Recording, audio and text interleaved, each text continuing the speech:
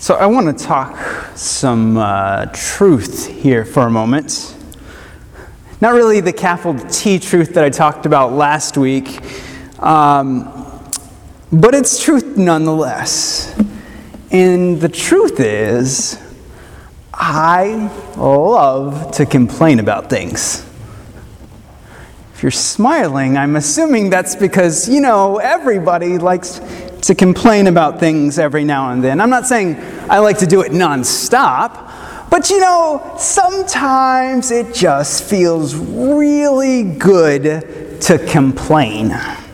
When someone else has done something that you didn't like, or they didn't do it as well as you could have, or they didn't say it the way you wanted them to, sometimes it just feels good to rip into it.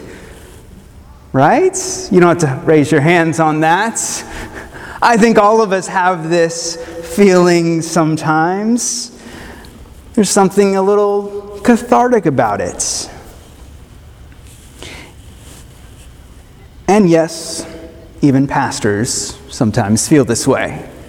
In fact, sometimes I think pastors, when we get together and we talk about one another, never sit with a pastor in a church service, because we will point out everything that everybody does wrong. I mean, what? That's not. Now, I'm making light of this because sometimes, a lot of the times, the things we complain about maybe aren't the most important things in the world. Maybe they're the little things like how a worship service goes, and if I was running it, I would do it this way. But other times, there's a whole nother category, I would say, of complaints that are serious. I would even go as far as to say these are part of our Christian duty that I mentioned last week when we talk about resisting evil and injustice in whatever ways they present themselves. These are serious complaints, things where there have been wrongs done in the world, wrongs to us, wrongs to others. And to a certain extent, it's okay to complain about these things, right? We need to mention these things. When we see injustice in the world, we're called as Christians to speak up, to speak truth, the capital T truth, the gospel truth.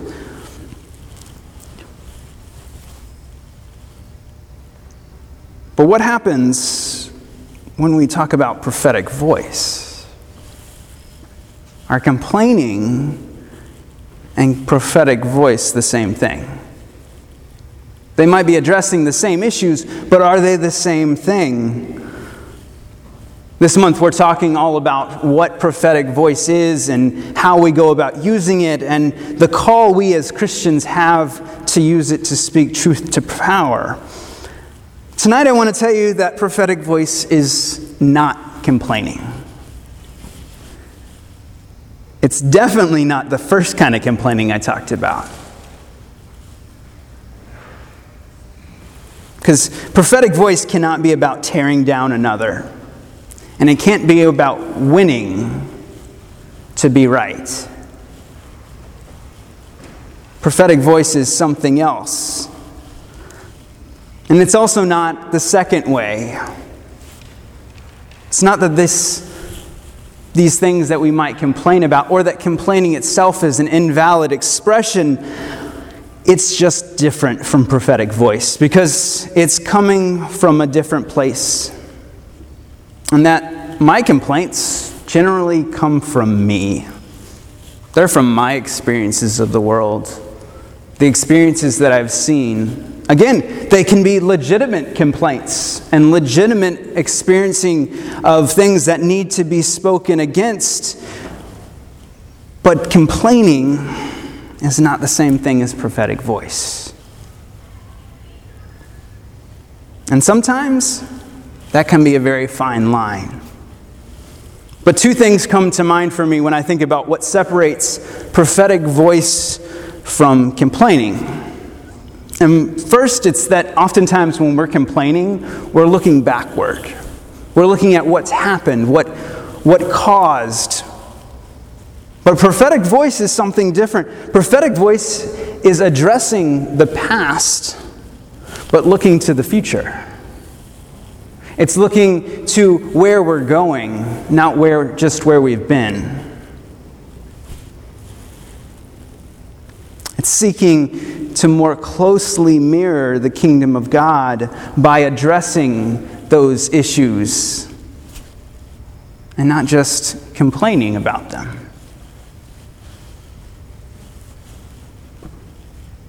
And the second that comes to mind for me is love. The foundation of prophetic voice is grounded in love and must always be spoken from a place of love. Always must be spoken from a place of love for it to be true prophetic voice. Now, one thing about my complaining that I can tell you is it's not always spoken from a place of love. And we can laugh about that, but in reality, sometimes it's because for many reasons, I'm needing to express something. I'm needing to say something. And, oftentimes my complaining turns more into that tearing things apart and complaining about how others could do things better, how my supervisors shouldn't have said that, or I shouldn't have been forced to go to this committee meeting, or this committee doesn't work well because of this and that, and I could just go on and on about all of the ways. But the problem with all of that is it's very destructive.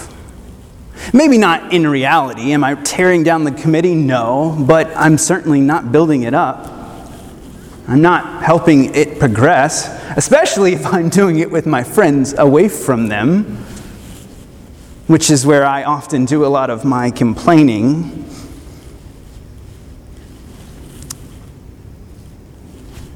Prophetic voice comes from a place of love. It builds up, it creates, it moves us forward. Now, our scripture this evening is one of the most recognizable passages of Scripture, period. If for nothing else, then people love to use it in weddings. Now, I would be haunted by one of my professors if I didn't tell you right now that, one of my seminary professors, if I didn't tell you that that's the wrong kind of love that this passage is talking about. A wedding is one kind of love. This is a different kind of love.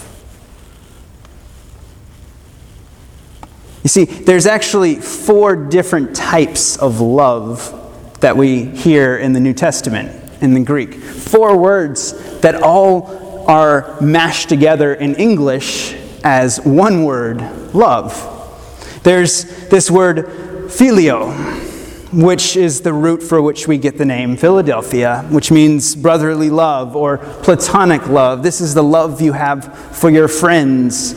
And then there is storge, which is, I may not be pronouncing right. I didn't take Greek in seminary. But this is familial love. This is the love you have for your family. I like to think of this as the love that says, I may not like you, but you're family, so I love you.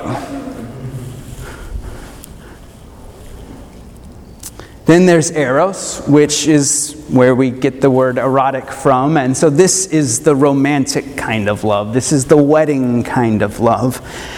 And then there's this 4th kind of love. And it's this word called agape. We like to use this word in church because it means unconditional love. Oftentimes when we're giving things away, we'll call it agape. Because giving stuff away is loving people, right? Well, it can be. Agape is unconditional love. It's a love that sees past our faults and our flaws. It's a love that expects nothing in return. It's the love that God has for us. And this agape is what Paul is writing about in 1 Corinthians 13. The entire passage is about this agape, this unconditional love, and we are called to practice it. One thing I wanted to do for tonight, but I didn't know where to find any, is get a pair of cymbals and have someone behind me and start banging them and see how much you could hear me as those cymbals banged back and forth, and clanged loudly. Because Paul writes here in this beautiful imagery that I can speak in the tongues of angels, speaking with a divine voice, and yet, if I do not have love, I'm like a clanging cymbal. Might as well just have a clanging cymbal right behind me, drowning out everything I say, because none of it matters if I don't speak from a place of love, a place of unconditional love. If love is not my starting point, then everything is pointless. My voice can be just drowned out.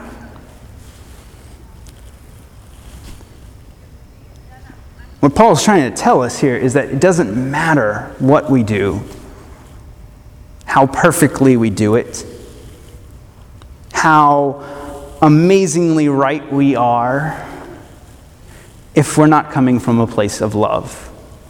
If love isn't the starting point.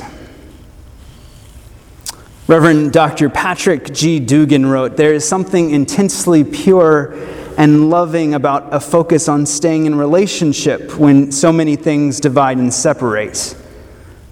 There's something otherworldly about love that chooses to love when tolerance is good enough or hatred is socially acceptable. Sometimes it's easy to hate.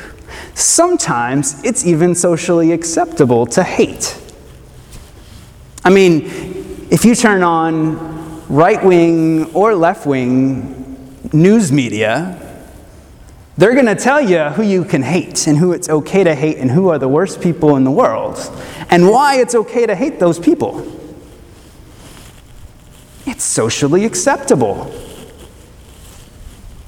And yet, love says something different. Love is more than tolerance. It's definitely more than socially acceptable hatred. Love is something deeper that says we're called to live in this right way, but not just to live in this right way so we can say we're great and lord it over other people, but to live an unconditional love that says, I love you. If you go through the history of why Paul was writing this letter to the Corinthians, part of it was because there were some folks who had it all figured out. They lived piety, and they had all of the right answers, and inside of their community, they let everybody know it. And so Paul is writing to the community in Corinth, at First Church Corinth, and saying, hey, listen, you know what? I don't care how perfect you are. I don't care how right you are. I don't care how much you have done all of the right things and you've prayed the right prayers and you have spoken to Jesus more than anyone else in the church today. If you can't come from a place of love, then all of it is meaningless. What does it matter if it's not coming from a place of love? You know, part of it is just because when I get like that, when I start to get proud of myself, it's because it's about myself. Not that we shouldn't be proud of ourselves, but when we get overly proud of ourselves, when I'm so certain I have all the answers. You know, some of those things that lead me to complaining about, because clearly I have the right answers and other people are just doing it wrong. When I get proud, it's about me. And love is not about me. Love is about others.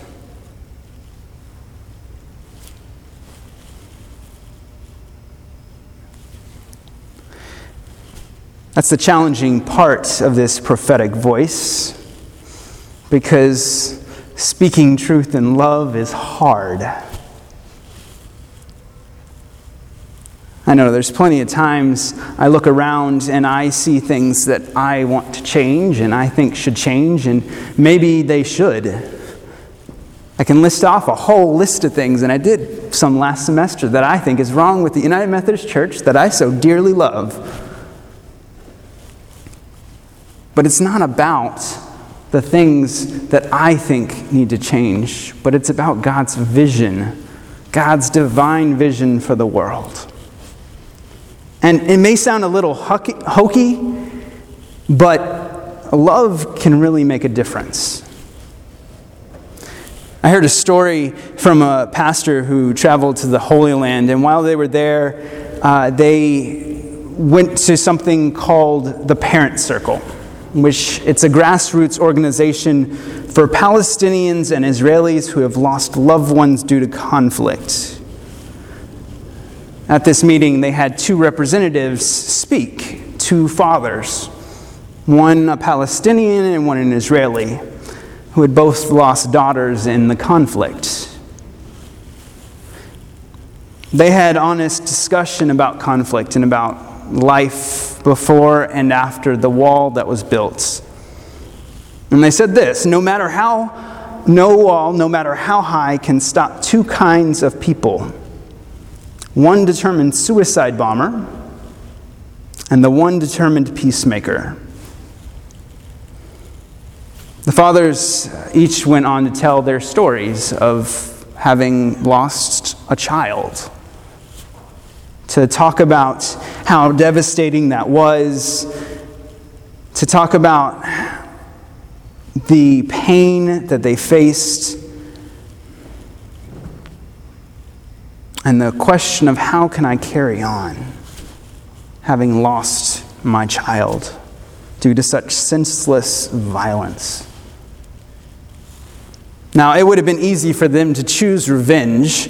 Many do choose revenge when faced with such violence to ease their pain. But these folks who were gathered as part of this parents' circle realized that the only way forward was if they actually talked to each other.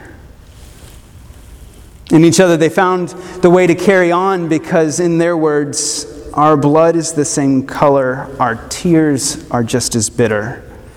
They found a way to carry on that chose peace instead of revenge, conversation instead of fear, life instead of death, because it is not our destiny to kill each other in this holy land. The same thing was at stake for both fathers: peace. And it was the love of their children, the love of the home they had, love of their communities that drove them to be peacemakers, forging a path based in love instead of revenge. That's what we're talking about tonight. When our starting point is love, when we can take the worst possible thing someone can do and find a way to love. It's not always easy. In fact, it's often very hard. Angela spoke brilliantly on Thursday about some of the challenges of loving some people. That'll be up on the website. I encourage you to listen to it. Because I don't want to just repeat everything you said. But there's challenges in loving some people. There's vulnerability in loving some people. And finding ways to be safe and love other people can be a real challenge. But we're still called to love everyone. To move forward from a place not of revenge, not of anger, not of destruction, into a place of hope and justice and truth. That capital T truth, that gospel truth that says every single one of us is a beloved child of God. Every single one of us, no matter what we ever do, no matter how far we step outside the bounds of God's desires for us, we will still always be under that agape, unconditional love. Now, that sounds huge, because I want to tell you that I love everyone perfectly all day long, every day, but as I've already confessed, I don't. All of us struggle from time to time, and Paul actually gives us a word of hope. And he says in verse 12, "Now I know only in part, then I will know fully, even as I have been fully known." Now that's a complicated, fancy way of saying, right now, I don't know everything. In the future, in God's kingdom, I will. And I'll be known by the one who has always known me. It means that when he says, when I was a child, I acted as a child, and when I became an adult, I put the childish ways away. What he really means to say is, I'm actively trying to put those childish ways away. I was hesitant to use that because I don't want to make us feel like he's belittling us, but I think he's trying to teach us something about how we approach this, and that's to say that we're all growing. We're all on a journey. It's a process.